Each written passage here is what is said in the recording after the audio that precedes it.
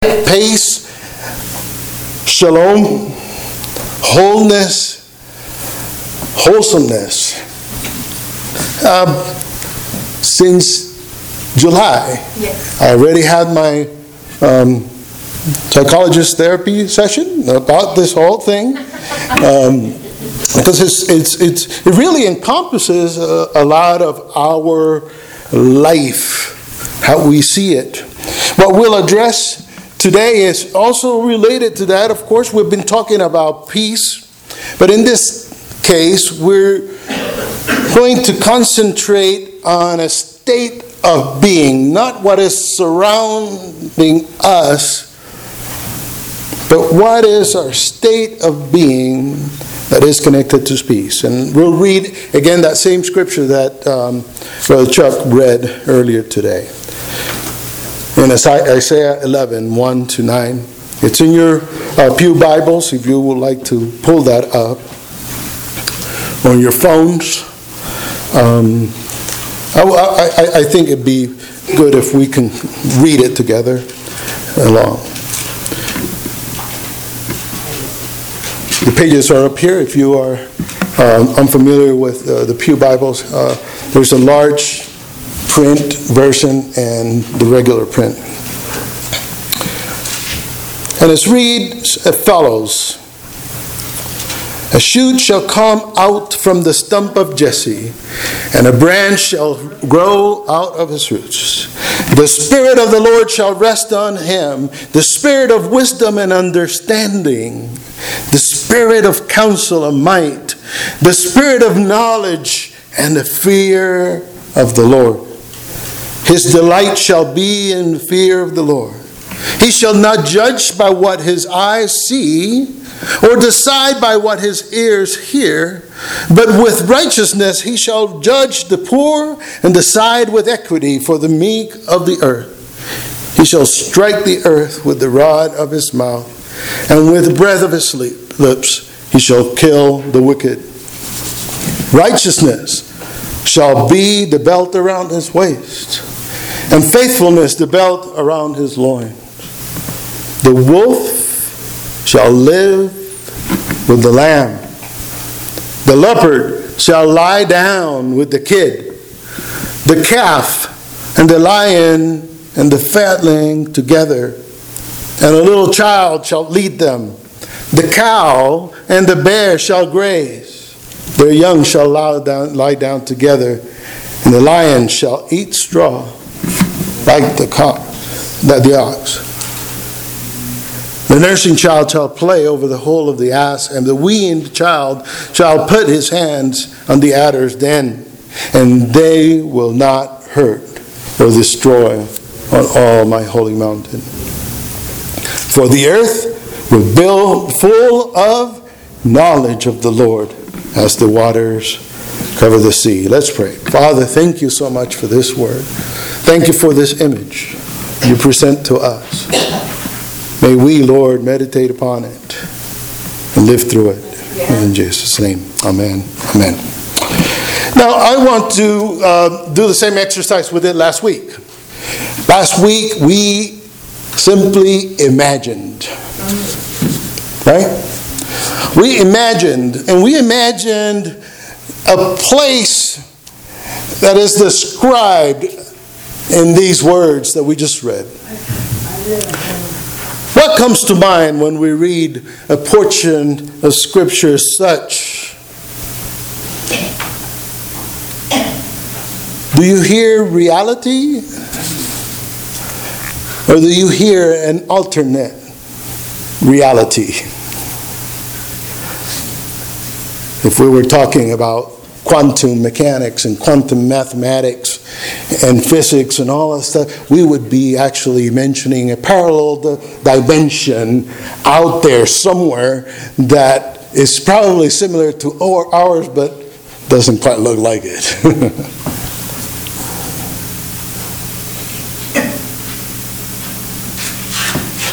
Is that a hopeful state of being that is being described?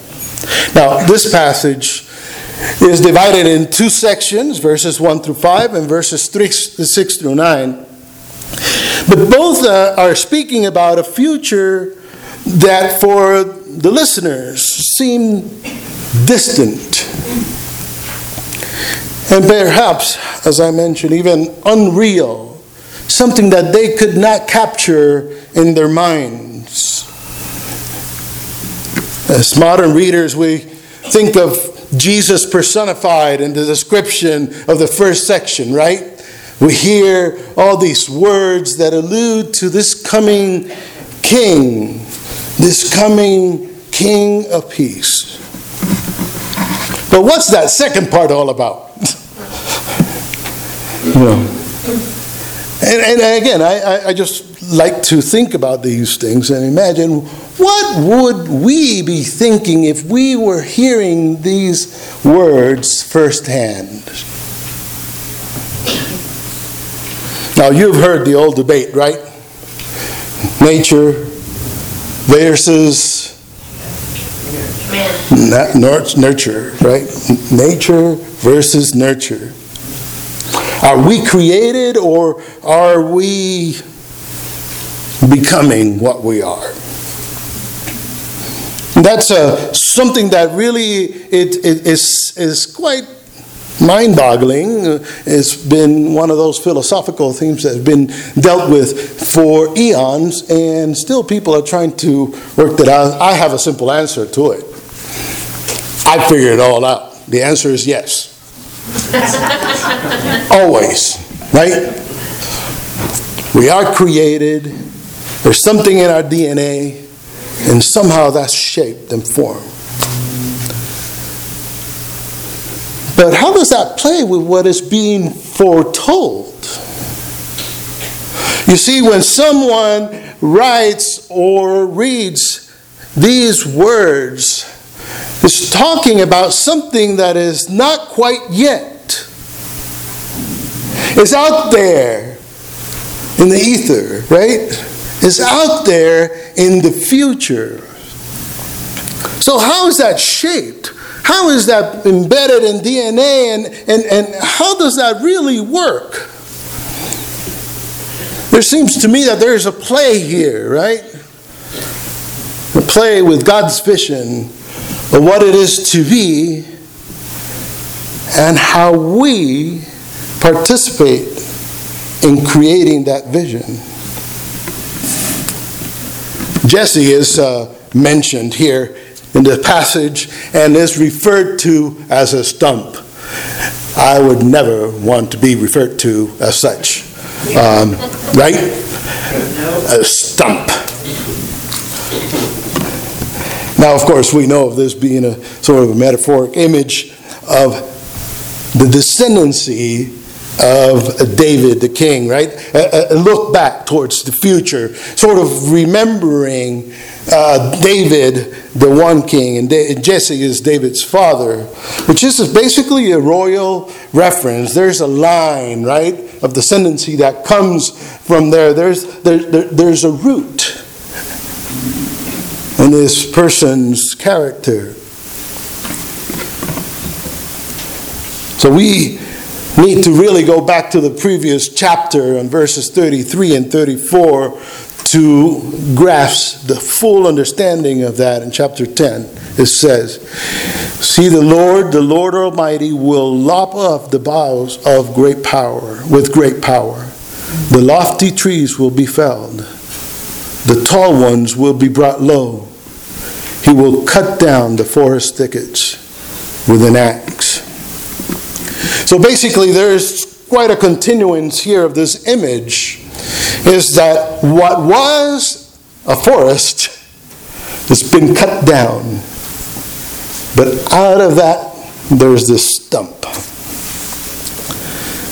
So it's at a reference, basically, of resurgence, of rebirth, of what once was.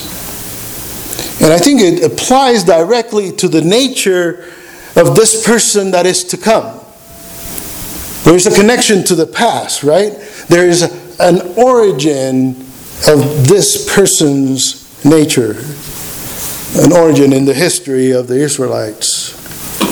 Now, as we read the further description of this man, there is also references to a spiritual matter, right? The Spirit of the Lord. Right? You heard that, right? The Spirit of the Lord. But it's not only the Spirit of the Lord. There's other spirits involved here. The Spirit of wisdom and understanding. The Spirit of counsel and might. The Spirit of knowledge and respect of God. Now, when you hear that term, the Spirit of, what comes to mind? I mean, what are we talking about, right? The Spirit, okay, is that some alien that overtakes our thinking? I mean, what is going on with that? And you've heard from me before that there is a big difference between the Western world and the Eastern world, right? In the West, we think of spirit and body as two different things, different aspects of ourselves, but we don't necessarily put them together. Now, in the Eastern world, that's different. There's no way you can separate your spirit from your body. That's why we Puerto Ricans like to dance when we're happy, right? I mean, we want to show that. And that's why we cry when there's sadness. And we cry out loud, right? That's because it's part of who we are. There's no these two things out there. So when we hear these words, the Spirit of the Lord, the Spirit of wisdom and understanding, we're talking about something that is embedded within. Now please hear me. Like I mentioned, this is not something outside. It's embedded within.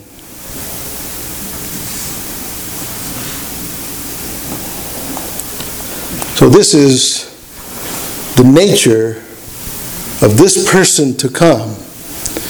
It gets even more interesting.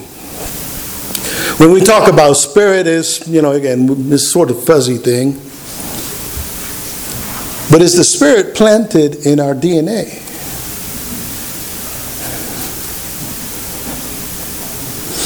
Or is it cultivated in the mind?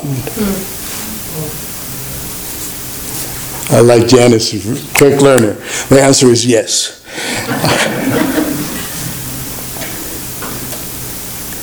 So if we think of Jesus as a child that comes from the womb of a mortal, with a human nature, but with godly DNA weaved into the fabric of that nature, we would say that this is part of.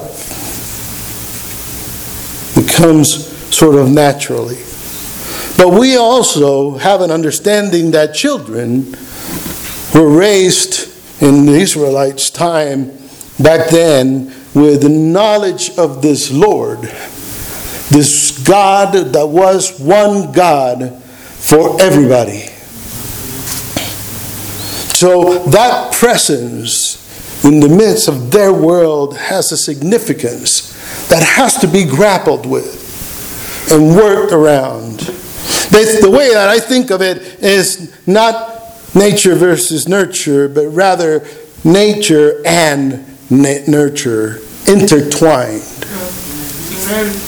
There's nature and nurture equaling Jesus. There's my engineering mind, right? Right, David? There has to be some formula to this thing so that I can understand it. So perhaps this is a window for us to view ourselves as well. Perhaps we can see that part of our nature battles against another part of our nature. Guided, shaped, and formed by experience. Our minds are engaged in making sense of this which we carry inside, which we create for ourselves, and sometimes even unawares. Now let's talk a little bit about experiences. Some of us have experienced trauma. Right? Yes. And trauma shapes us distinctively. And some of us may have experienced what we called and was referred to as the mountaintop experiences, right? Those places where we are just inspired and joyful and saying, God, you're so good. You're great. This is awesome. Why don't we just stay here? Why go down back to the real life? I want to stay here, right? Is that God working on and with us? Is that part of God's guidance and instruction? Having us experience life in fullness, from the pain to the joy, so that we can form and shape that which is within. If we add to that formula a spirit that is also involved in shaping, a special guide, we call the Holy Spirit, right? The Holy Spirit, which is inspiring us. It's exposing us to different experiences in life. What happens then? I tell you what happens. We. Right? This is what happens. You are here. Yes.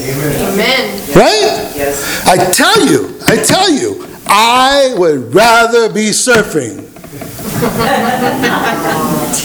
Right? If we go by nature, right? If we let go by our nature, I'd rather be surfing. That's my preference. But somehow, I'm here. You see? Somehow, God has shaped me in a way that I'm putting aside the Broncos. Scott knows what I'm talking about. Right? And I'm putting aside those things that really are attractive to me. Somehow, God has infused me with a spirit of worship towards this God. Amen. Because before, my infusing would be to worship this guy. That's right.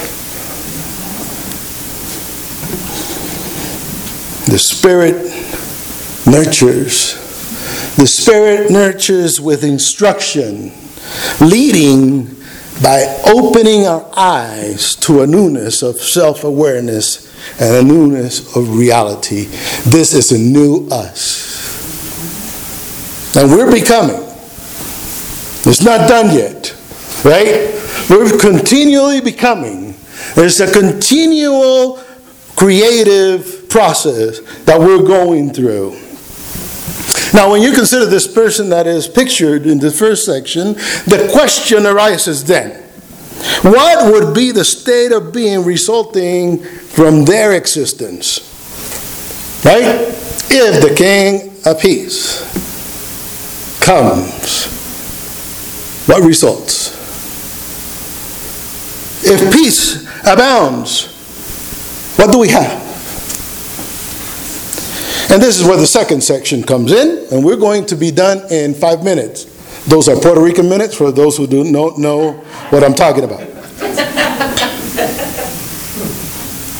Now, last week we heard that Isaiah saw a vision. Right? This is a reality presented to a person through their eyes, their senses. And it was no ordinary seeing, since what came through that window of the mind's eye was not real yet. We call it prophetic vision. Because it describes what happens, what he describes is in a different time, in a different state of being. It's something far away. And it involves a different nature. Now think of it. Look at these pairings. A wolf and a lamb. a leopard and a kid, a cat and a lion.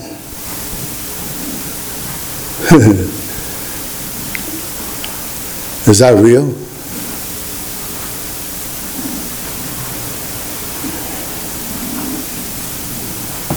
See, we're presented with something that is not natural.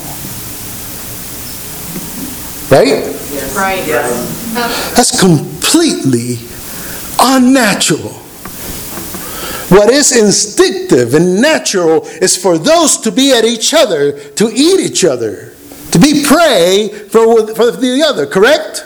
Yes. And why is it that the prophet sees this? Peace. Why is it that the prophet just describes a state of being for us that is not according to our nature? I think that these juxtapositions are intentional. I think God is playing with us. I think God is presenting a vision of something beyond the expected. Now, verse 9 brings forth the causal effect. For the earth will be full of the knowledge of the Lord. Causal effect. You understand that? What causes the previously described is pointed to as an awareness, a fullness of knowledge of God. Now please, stay with me here. Think of that. And a full awareness of what God is. What God not only represents, right? We think of this God as up there again in the clouds. But it's not just that. It's a full knowledge of what God is.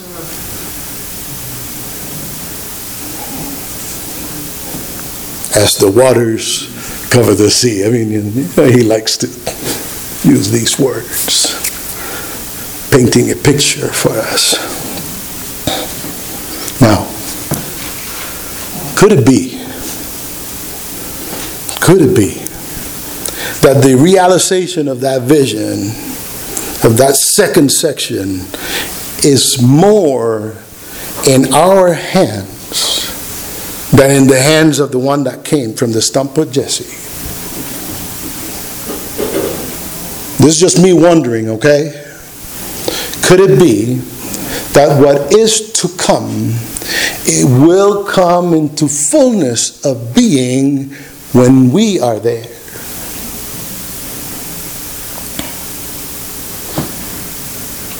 Is this Jesus that is foretold here, the inspirer, the instructor of that spirit to learn from and to carry forth? Are we then to see ourselves as the ones nurtured and to be in the realization of that world? Is peace, therefore, up to us? Yikes. Of course, I know what you're thinking because you already know that I know, right? I know your thoughts. You're thinking, impossible. Right? You're thinking, there is no way. And I truly believe that's the challenge for us today. See, because we only think about our limitations. We only think about the things we are not aware we can do. We only think of God as that one who is away, far away. But will the knowledge of the Lord be set upon us in a way that it produces, through some of our effort, but through some of that knowledge or awareness, that dominating thing of peace that just really wraps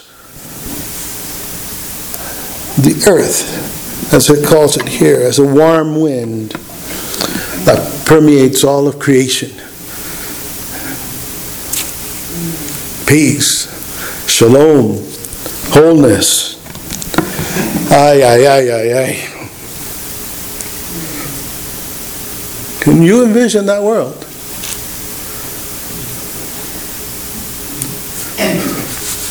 My 5 minutes are gone. But I tell you, this week I was in a conference from an entity called Live Well.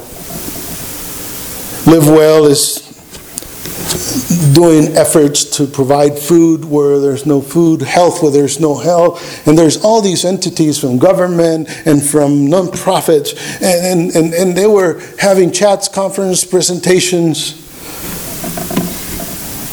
I was invited to be part of a panel just talking about what we're doing. And at the end, I just said, I think that we have got to rescue some of our words. One of them is peace, shalom, right? The other one is love. We'll talk about that in a couple of weeks. The old peace and love, brother. Huh? Right? You remember that? Peace and love, man. Right? You see, this is the problem in the 60s and 70s. That's all it became. It's peace and love. I'm cool. But we really need to address what that means. We are challenged to address what that means. And you know what? I don't know where this came from.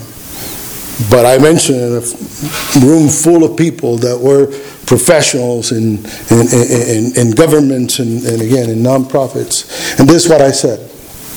We have to get to the place where we're no longer Latinos, poor,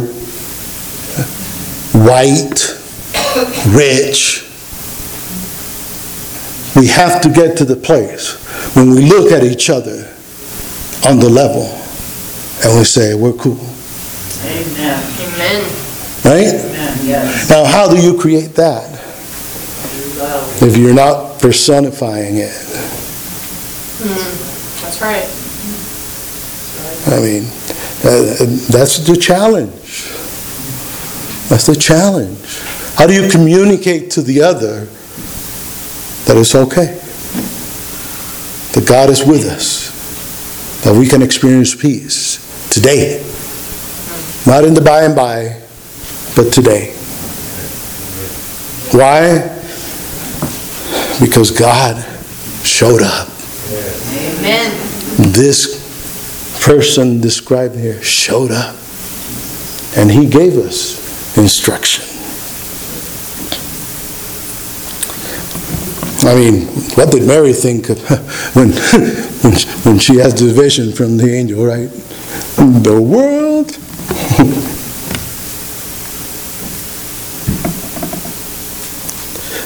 This is what I know. I know that when Jesus showed up, Simeon, you remember that character? Simeon, in the courts, in the temple said, this is it. This is it here. He just appeared. And Anna, the prophetess, right? What did she say? This is it. Right?